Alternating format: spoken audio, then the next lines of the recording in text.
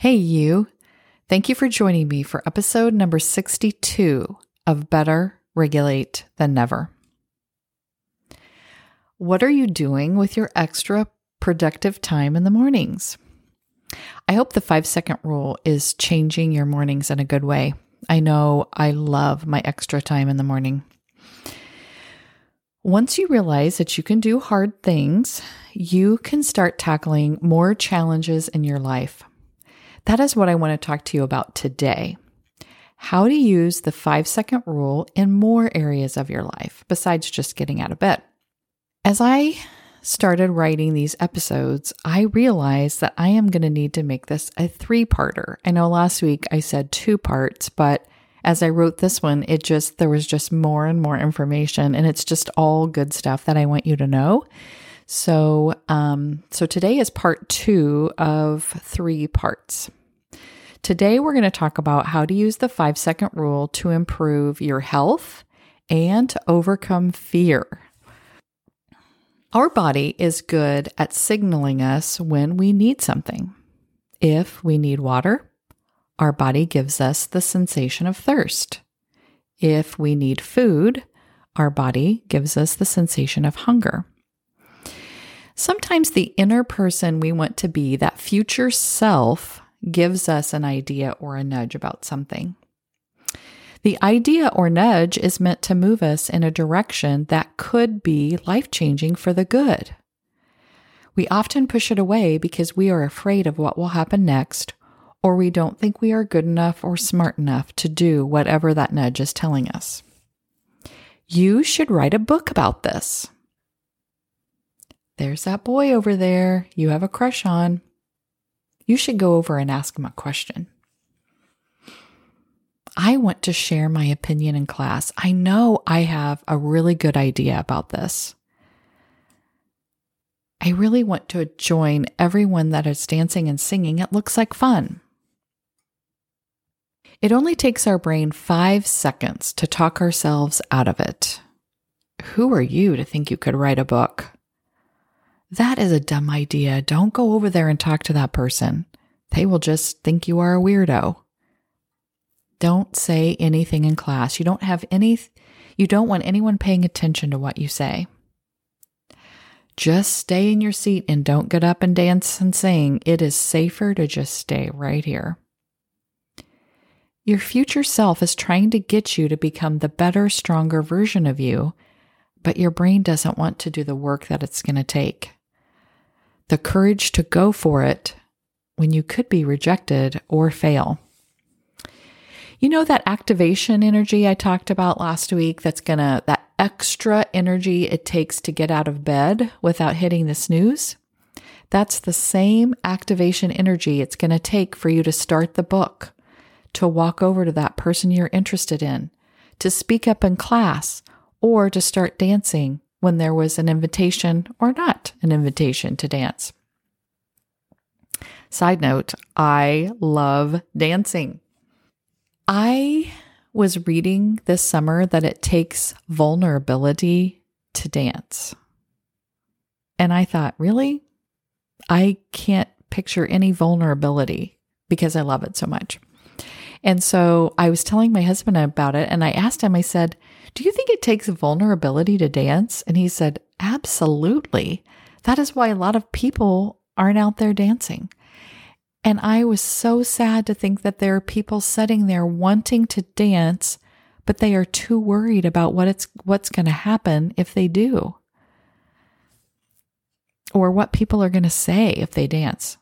I never minded if I was the only person dancing. I actually preferred it because then I could just do whatever I wanted without worried about running into people or hitting people. And seriously, when I was younger, I thought people that were sitting just didn't like dancing or didn't want to do it. I had no idea that they were I'm sure not everyone, but some people were wishing that they were dancing, but they were too afraid to get up. I literally didn't know that. So when I think about this, that they needed some activation energy to get themselves up on the dance floor when it didn't take that for me at all. The next time you feel a nudge to do something or say something, just 5, 4, 3, 2, 1, go and do it or say it.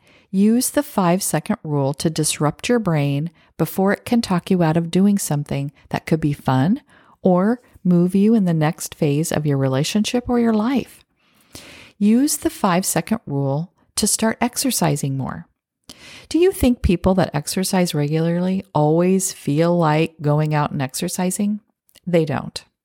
They are just willing to do it anyway, even when they don't feel like it. Sometimes we have to boss ourselves or parent ourselves.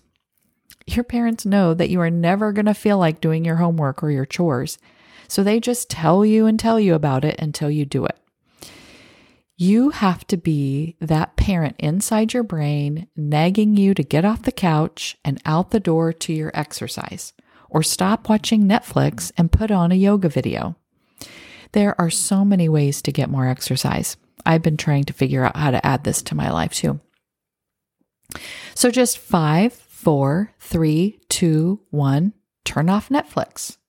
5, 4, 3, 2, 1, put your shoes on and walk out the door. Stop thinking about how you feel about it and just do it. Managing distractions is another way to use the 5-second rule. Every day, we have to talk to students at our school about putting their phone away. There is a time and place for our phones, and I love my phone just as much as other people, but I don't look at it much when I'm at work. That wouldn't be fair to my students if they came into my office and I just looked at my phone. If they came in to have my attention so that they can tell me about what is bothering them or what goals they are working on. And I doubt it would feel too good to them if I just looked at my phone while they were talking to me. Also, if I am looking at my phone, I am not getting all my other work done, which is a lot. I spend time looking at my phone when I get home. Cell phones are just like everything else we've been talking about. You won't feel like putting your phone away, but you just 5, 4, 3, 2, 1, put it away until the class is over, or at least until there is free time to look at it. That is not when it is during class, when your teacher is talking, or when your teacher is talking to you. We all can get so lost on our phones that a whole hour can be wasted just scrolling through things, and that we don't even realize the hour is gone. When you have something important to get done, just 5, 4, 3, 2, 1, get started. Don't wait until later or when you feel like, because remember, you're never going to feel like it. When you start getting things done right away and not putting them off, you will have so much more free time. You will get so much more done. Once you start something, this actually triggers your brain to keep working on it. Oh, worrying. Oh my gosh. This has been such a problem with me my whole life. I remember that a teacher actually told me something similar to what I'm going to tell you when I was in high school. And it really did make an impact because I remember thinking about it the rest of my life. And now I see how it fits into all the stuff I'm teaching you. Worrying wastes a lot of time. We cannot control anything about what happens in the environment or what happens with other people's behavior. Because remember, we can't control anyone. We worry a lot about what others are going to do or say, or about accidents or diseases. I mean, the list is endless. If we worry about it, whatever those things are, and it happens, because sometimes those things do happen, we wasted our time worrying because we didn't stop it from happening. Thinking about it and worrying about it does not stop things from happening. We can't stop people from breaking up with us or stop people from being mean. And if we worry about it and it doesn't happen, we worried about it for no reason. Both times, worrying about it and it does happen, worrying about it and it doesn't happen, both things, our time was wasted. Time that is better for us to be used creating fun, happy, fulfilled lives. If you are worried about someone in your family getting sick, 5, 4, 3, 2, 1, think about something you enjoy about your family member and be grateful that they are fine right now. If you are worried about an accident, 5, 4, 3, 2, 1, think about them walking in the door later and you giving them a hug. If your brain starts going to worry about something, remember, you are in control about what your brain thinks about. You can 5, 4, 3, 2, 1, change the subject, move to things you are grateful for. If you are a worrier, and a lot of people are, I am betting that you also have some anxiety. Anxiety happens when you have a habit of worrying and you leave your brain unattended to worry about all sorts of things. Now remember, it's been quite a few episodes ago, but I mentioned that your brain is like a toddler. If you leave a toddler unattended, it's going to get into some trouble. The toddler's going to climb up on the cabinets and eat snacks the toddler's not supposed to. The toddler's going to eat dirt on the floor. The toddler's going to stick a pearl in its ear. True story about when my daughter was a toddler. You can use the 5-second rule even for anxiety and panic attacks. And I love this because I have so many students that have anxiety and panic attacks, and this is a tool that they can use anywhere and everywhere. When anxiety and panic are happening, our body responds just as it does when we are in a near accident. You know that panic as you slam on your brakes, but then you just miss the car that you thought you were going to hit. And I was thinking about, some of you don't drive yet, so I was thinking about, when you're riding your bike, or skating or skateboarding or whatever, like that near miss of somebody almost hitting you, or you almost crash into a wall or whatever, that panic that sets in your body responds instantly with all sorts of things that in your body, and your body reacts in a certain way. But after that near accident, you know that panic that's in your brain, you can tell your brain to calm down because it's like, oh, thank goodness that didn't happen. Everything is fine now. Well, when you have a panic attack, your body goes through those same feelings of that near miss accident, but there's no reason for all that panic. And your brain doesn't know what to do with all of it because it doesn't know what the reason is. And you don't have a reason to tell your brain to calm down. So because you don't have a reason for it, because there's no near miss accident, you try to close the door and you hold on to that door, trying to keep that panic out, and fighting against the panic makes it happen more. Think about how anxiety feels in your body. For me, it feels like this buzzing in my chest and needle pricks in my armpits. What does it feel like for you? Just think about that for a minute. Now think about excitement. When you're excited about something, what does that feel like in your body? Well, for most of us, it feels the same. I still feel that buzzing in my chest, and I still feel those pinpricks in my armpits. So what if you called whatever you're anxious about excitement instead? Instead of saying, I'm anxious about that speech tomorrow, say, I am excited about that speech tomorrow. It feels totally different. One feels like dread and worry, and the other one feels like fun and wanting to do the speech. Saying you're excited about something tells your brain that those panic feelings are okay, that they can just go away. It's just like that near accident. You say, oh, thank goodness that didn't happen. Everything is fine now. I am just excited about the speech. So the next time you have a speech, just say, I'm excited to give this speech. And 5, 4, 3, 2, 1, give the speech. The book shows a way to use 5, 4, 3, 2, 1 to beat fear of something.